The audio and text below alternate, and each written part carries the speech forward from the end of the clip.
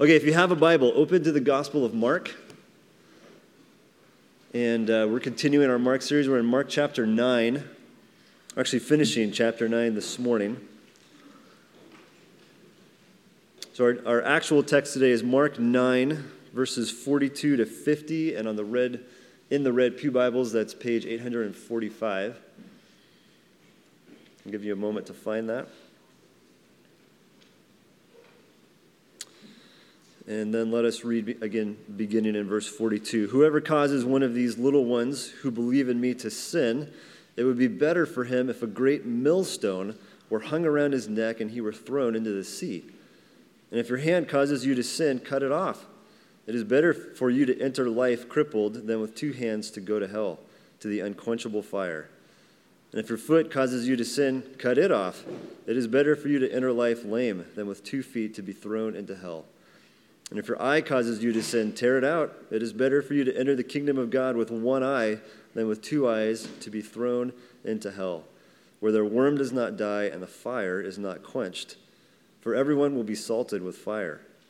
Salt is good, but if the salt has lost its saltiness, how will you make it salty again?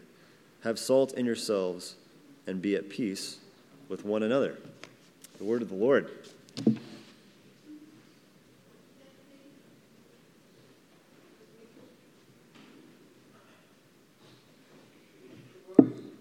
Quite a scripture for Mother's Day, huh? So awesome. Happy Mother's Day. Let's talk about hell on Mother's Day, and right after those baby dedications too. But actually, as you were reading that first verse, you might have thought, hey, that's kind of appropriate, right? That first verse, but the rest of it, I don't know. Let's pray because we need it, and so let's pray. Lord, we love your word, and there is reason and there is purpose to it. And so we ask for you to reveal that to us this morning. In Jesus' name, amen. Hell. We probably all have different conceptions as to what it's like physically, but let's focus on what it's spiritually like, because we can all get a little bit cynical when we talk about hell in its physical form, because we think of fire or demons with pitchforks and forked tongues and horns and tails and all those sorts of things. But let's get away from that and look at it spiritually, because hell is real. It is a reality that we can be separated from God. And so essentially that is what hell is. It is a disconnection from God. It is a not having communion with God any longer. And sin, which can also be something that we're cynical about, is the cause of that separation. Sin simply means missing the mark. And in our culture, we don't easily accept what the mark is. We tend to want to establish our own mark, which is fascinating because we desire people to be within our own mark, but we don't really want to be within the marks of others. And you look at our world and the lack of respect we have toward other world governments and how others view ours, and believing that the other has missed the mark continually, and it just kind of goes back and forth. We all have a sin nature, and this is something that some people have an issue with because they believe that people by nature are good. Now, we all know that it's Mother's Day, and all of you mothers know that your kids did not come out perfect. And if you don't know that yet, they've probably not entered their teenage years. But ask yourself this: did any of you have to teach your children how to lie? Anybody? You have to have children first before you answer that, okay? And some may argue, that's just the evolutionary process. It's Darwin's survival of the fittest, that, the kids just kind of learn that, and that's why they have to adapt that way, and that's why they went this way. But then why do we have laws against fraud? And why do we have to take oaths in court? Because how can we survive if our nature is dishonesty, where there is no truth to rely on? So that is why we teach our children about honesty. We teach them about integrity, about speaking the truth. But it seems that the Western world is growing in cynicism towards the things of God, towards hell, towards sin, also judgment. Even though we judge, and we are judged all the time. If you are a student, you are judged by your exams. If you work, your performance is judged. We make judgments all the time. Yet, when it comes to spiritual judgment, no one has the right to judge you. The existence of God, hell, sin, judgment, they've all been trivialized in our Western world. Now, some may argue how a good and a loving God can allow people to go to hell. And so just let me allow to push back a little bit and say that hell is a proof that God is indeed good and loving.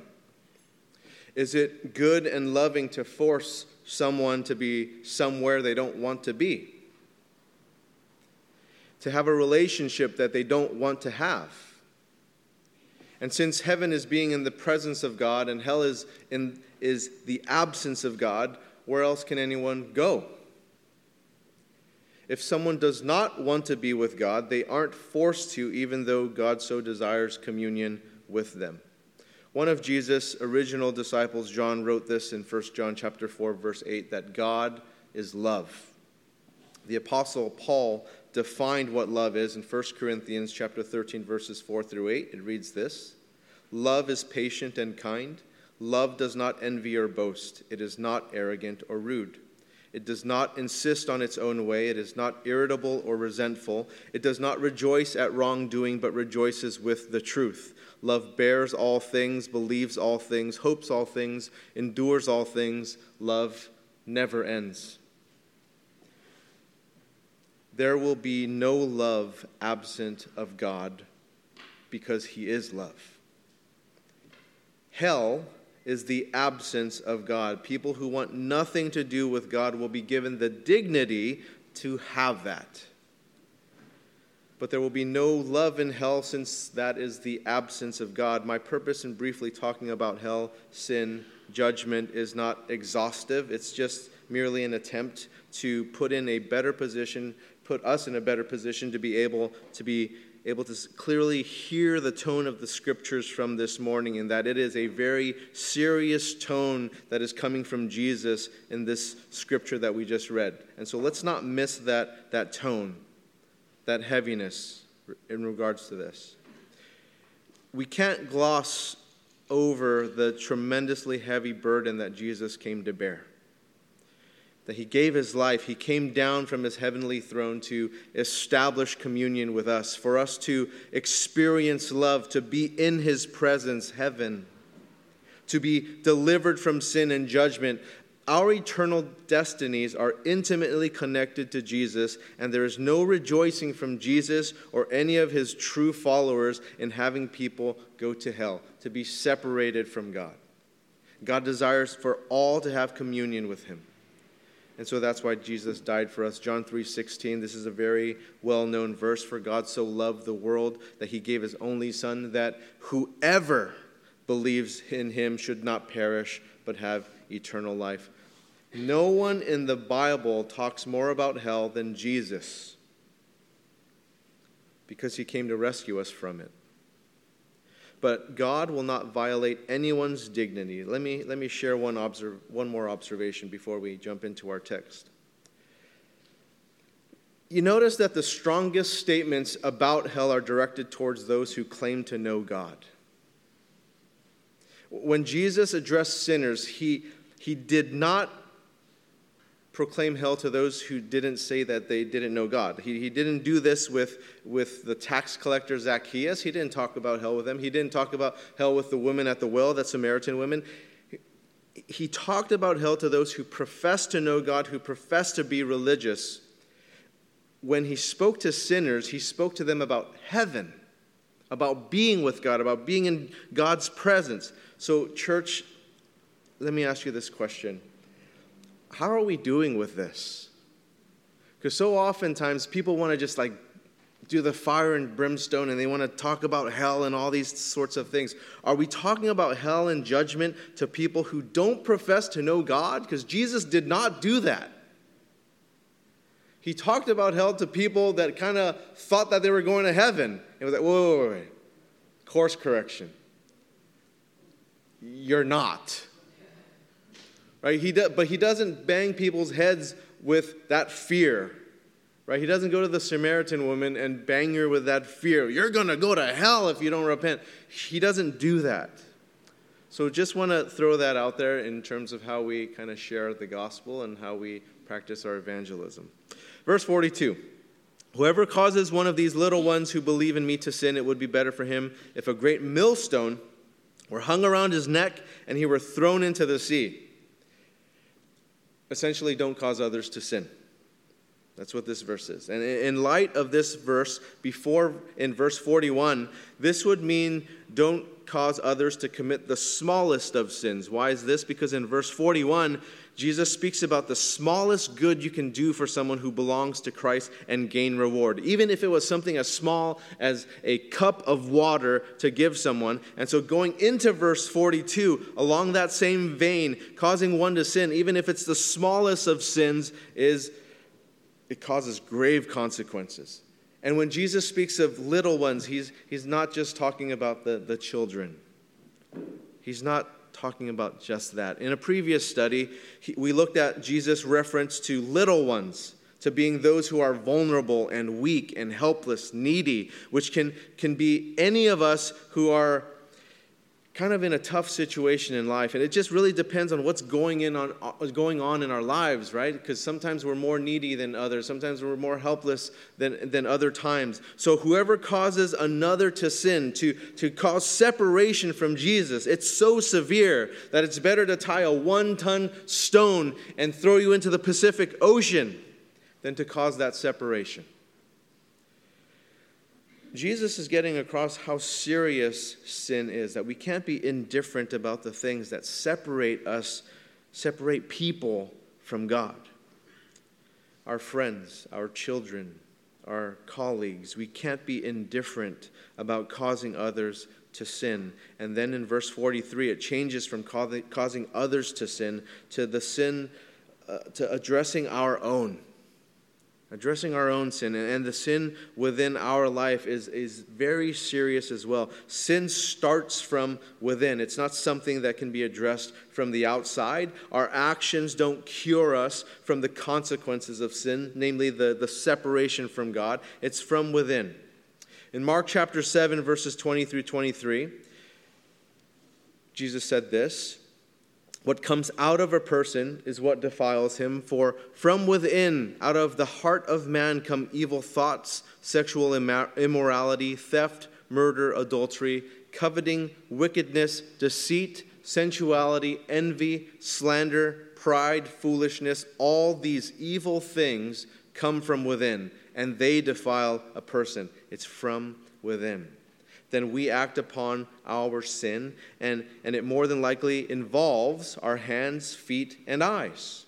And so back to Mark chapter 9, verse 43, and if your hand causes you to sin, cut it off. It is better for you to enter life crippled than with 2 hands to go to hell, to the unquenchable fire. And if your foot causes you to sin, cut it off. It is better for you to enter life lame than with 2 feet to be thrown into hell. And if your eyes cause you to sin, tear it out. It is better for you to enter the kingdom of God with 1 eye than with 2 eyes to be thrown into hell. I'm so glad to see that everyone here is sinless. I don't see rolling stumps coming down the aisle. It's so pleasant to see this. The point isn't to make what Jesus said here into a literal action to attempt to achieve righteousness. That's not the point here. The point is to examine the condition of the inmost self, our heart, and transforming that into a heart that is like Jesus's. When talking about sin, many people concern themselves with actions, right? What you do or what you don't do. But here's the deeper question. The deeper question is who we are. The question Jesus asks are, what would you do if you could? What would you do if you could? What would you do if you knew you wouldn't get caught? What would you do if you knew you wouldn't get caught? See, getting rid of body parts doesn't change the outcomes of those questions. See, it's all about the heart. When do we address our sin? Now, when it comes to addressing sin, one of the most dangerous words to have floating in our minds is later. It's one of the most dangerous words. Hebrews chapter 3, verse 15 reads, "Today, if you hear his voice, do not harden your hearts as in the rebellion." Today, don't be indifferent about how you live. Our words and actions, they influence those around us. Our words and actions, they reveal what's inside of our hearts, and our hearts reveal who we really are. The best time to change is not later. It's now. We see these references of hell in verses 43, 45, 47, and then we get to verse 48 to describe hell, verse 48, where their worm does not die and the fire is not quenched. The Greek word for hell here is Gehenna, which is used as a metaphor to describe eternal destruction without God. And the ancient Greek translations come from an actual place outside of Jerusalem's wall, the valley of Hinnom. And so this was a place that was desecrated by Molech worship. It was desecrated by human sacrifices. So what the Jews did is they created this place to be a dump. It shouldn't be lived on. It shouldn't be built on. This place is a dump with all the stuff that has happened here. So we're going to throw all of our refuse, we're going to throw all of our rubbish into this place, and we're going to just burn our trash there. We're just going to let it burn. And so people in Jesus' day were familiar with this saying because the worms at the dump, they were perpetual. There were always worms at the dump. And the fire, it never quenched. It was burning 24 hours. They always burnt the trash there. So the fire was burning all the time. Worms are there all the time. So this is a picture of worms and fire, this graphic picture of what it's like to be separated from God. Then Jesus used this picture of fire in a really different way in verse 49, and he kind of turns it a little bit. And he says, "For everyone will be salted with fire." Now, in order to understand what Jesus said here, we need to look at the Old Testament, and in particular, the temple sacrifices. So let's turn to Leviticus chapter 2, starting in verse 12. Reads this in verse 12. "As an offering of first fruits, you may bring them to the Lord, but they shall not be offered on the altar for a pleasing aroma. You shall season all your grain offerings with salt. You shall not let the salt of your covenant with your God be missing from your grain offering. With all your offerings you shall offer salt." When these offerings were brought, they were burned and they were destroyed in the fire, completing the sacrifice. Jesus referenced this sacrifice with salt and fire to relate it to those that he's speaking to, that their sacrifice is a living sacrifice, that we are to be living sacrifices. In following Jesus, we are living sacrifices, and that we will be salted. And the fire will be a refining fire. The Apostle Paul wrote about living sacrifices in Romans chapter 12, verses 1 and 2. He wrote this: "I appeal to you, therefore, brothers, by the mercy of God, to present your bodies as a living sacrifice, holy and acceptable to God, which is your spiritual worship. Do not be conformed to this world, but be transformed by the renewal of your mind, that by testing you may discern what is the will of God, what is good and acceptable and perfect." Paul also wrote about refining fire in 1 Corinthians chapter 3, starting in verse 10. "According to the grace of God given to me like a skilled master builder, I laid a foundation, and someone else is building upon it. Let each one take care how he builds upon it. For no one can lay a foundation other than that which is laid, which is Jesus Christ. Now, if anyone builds on the foundation with gold, silver, precious stones, wood, hay, straw, each one's work will become manifest, for the judgment day, will disclose it, because it will be revealed by fire. And the fire will test that sort of work each one has done. If the work that anyone has built on the foundation survives, he will receive a reward. If anyone's work is burned up, he will suffer loss, though he himself will be saved, but only as through fire. One of Jesus' closest disciples, Peter, also wrote about this fire in 1 Peter chapter 4, verses 12 and 13. He wrote, "Beloved, do not be surprised at the fiery trial when it comes upon you to test you, as though something strange were happening to you. But rejoice insofar as you share Christ's sufferings, that you may also rejoice and be glad when his glory is revealed."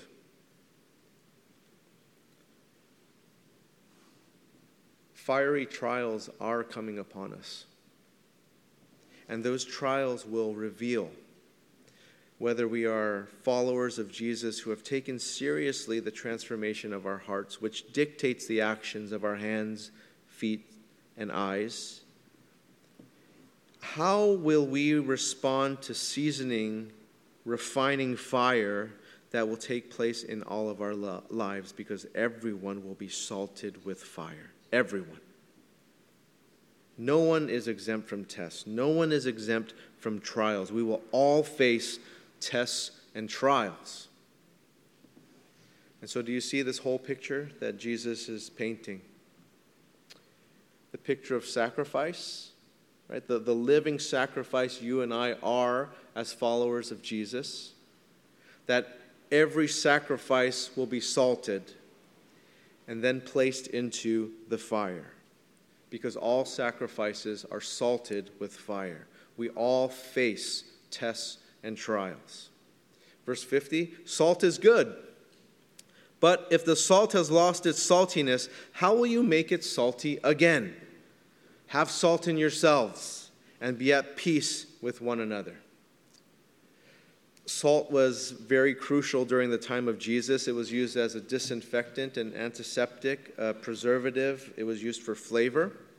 Salt is an essential mineral for human and animal life. We cannot live without salt. Salt is composed of sodium chloride. And so I bring this up for all the chemistry nerds. You know your NaCl. You're thinking about the elements chart and all this kind of stuff. And I love the t-shirts that you all wear.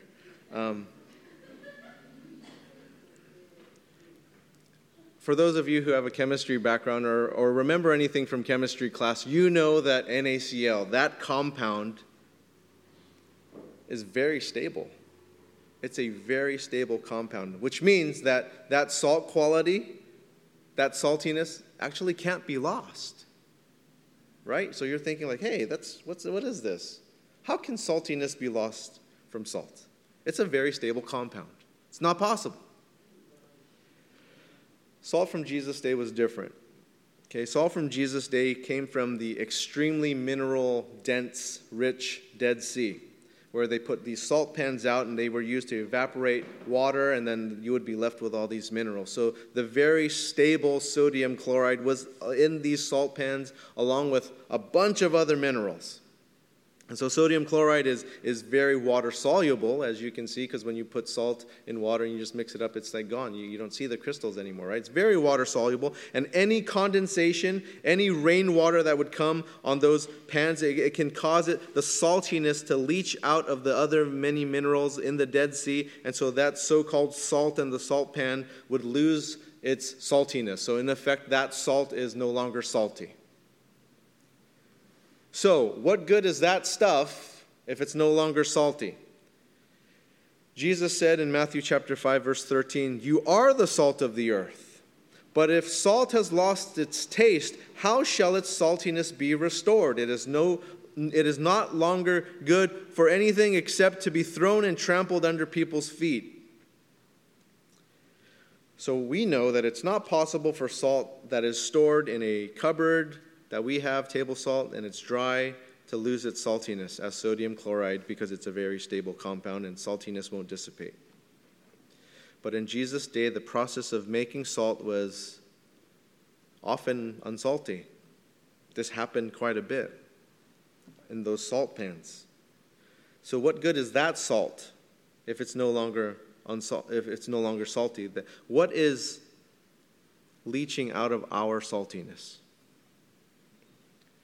What things are shaping, what things are influencing our heart that then negatively affect our hands, our feet, our eyes? Everyone is salted by fire. Everyone is salted with fire. There is a refining fire for everyone. And in those tests and trials, Jesus issued a warning that there's a property in us that makes us vital for life. People need what we have. That what we have, people need for life, just like salt. And if that is lost, there is no longer any possibility to give that life-giving impact. Jesus said in Mark chapter 8, verse 35, "For whoever would save his life will lose it, but whoever loses his life for my sake and the gospel's will save it." As a living sacrifice for Jesus and the gospel, as salt of the earth, knowing we will go through tests and trials, we have opportunity to sustain, to flavor, to preserve life, to heal, to disinfect, unless we lose our saltiness. When our hearts are not transformed into the image of Jesus, and it leads us to actions of our hands, feet, and eyes that are inconsistent with the life of Jesus Christ. If our lives are so compromised, so diluted with other things, what good is salt if it has lost its saltiness? Where the gospel impact has been leached out of us, where it has been diluted to the extent that it has no effect. Perhaps this is what we're experiencing in the Western world as a church. I'm just throwing a hypothesis out there. Perhaps many of the churches and people who claim to follow Jesus have lost their saltiness in the Western church. Jesus, the gospel, has leached out of them. They've been diluted with other things, that they've lost their saltiness. Paul wrote this to Timothy in 1 Timothy 4, verse 16. He said, "Keep a close watch on yourself and on the teaching. Persist in this, for by so doing you will save both yourself and your hearers." I wonder if the church in the Western world, if the church in the Bay Area, has not kept a close enough watch on itself and its teachings. If individuals who claim to follow Jesus have not kept a close watch on oneself and on our teaching. So it is not all that surprising to see that we've lost our saltiness, that we've diluted what we believe in, that we've allowed things to kind of leach our saltiness away. It is possible to obtain theological and philosophical knowledge without it impacting our lives. That is possible. We see it all the time, don't we? It is possible to establish a way of life that we think is gospel-focused, that is Jesus-focused, but in reality is divorced from the gospel. What good is salt if it has lost its saltiness? And I think that many have lost their saltiness because they haven't kept a close watch on themselves and on their teaching. And so Jesus asks, how will you make it salty again? How will you do this? And so he says, this is how. Have salt in yourselves and be at peace with one another. What's this salt that we are to have in ourselves? And we go back to the good news. We go back to the gospel. The gospel is what unites us. It's our selfishness and our pride and the things unrelated to the gospel that leads us to fight with one another. Jesus said in John chapter 13, verse 35, "By this all people will know that you are my disciples if you have love for one another." So if you want to be salty, don't fight. Exemplify peace with one another. Have love for one another. And I know that this is way easier said than done. That person that you're fighting with, like trying to figure out how to bring about peace when you've been fighting with them for so long, whether that be a spouse or a friend or a colleague. But you see that these things need to happen in our homes. These things need to happen in our church, in our workplaces. It needs to happen wherever we're at. Because people are always at war. Always. I'll prove it to you. Just go on the freeway. That's it. We're always at war. It's Mother's Day. Go to a restaurant after this for Sunday brunch. War. It's war everywhere. And so you see that this is another quality of salt, is that it gets people thirsty.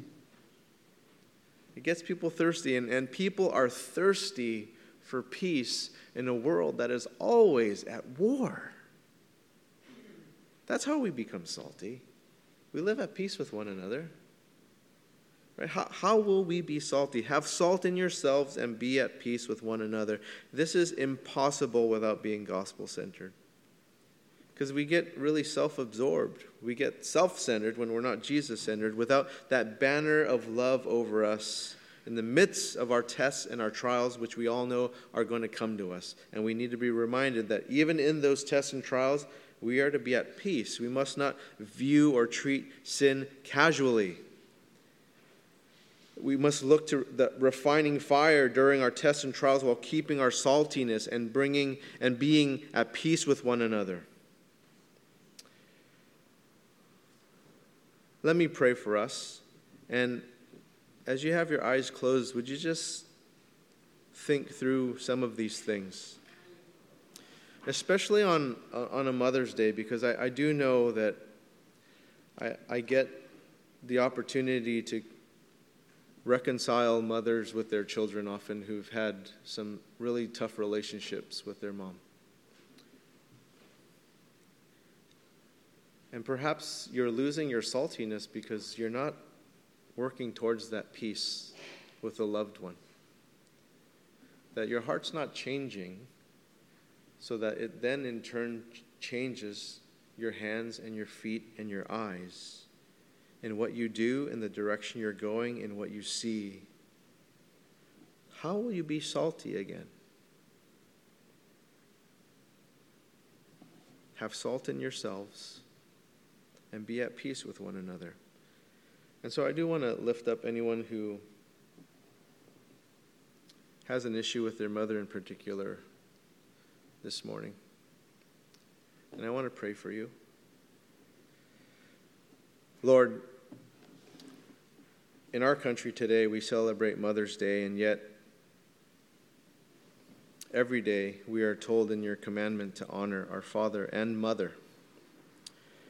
And so, God, for today, I want to pray specifically for those who are not reconciled with their mother, or perhaps they have a child that is not reconciled to them.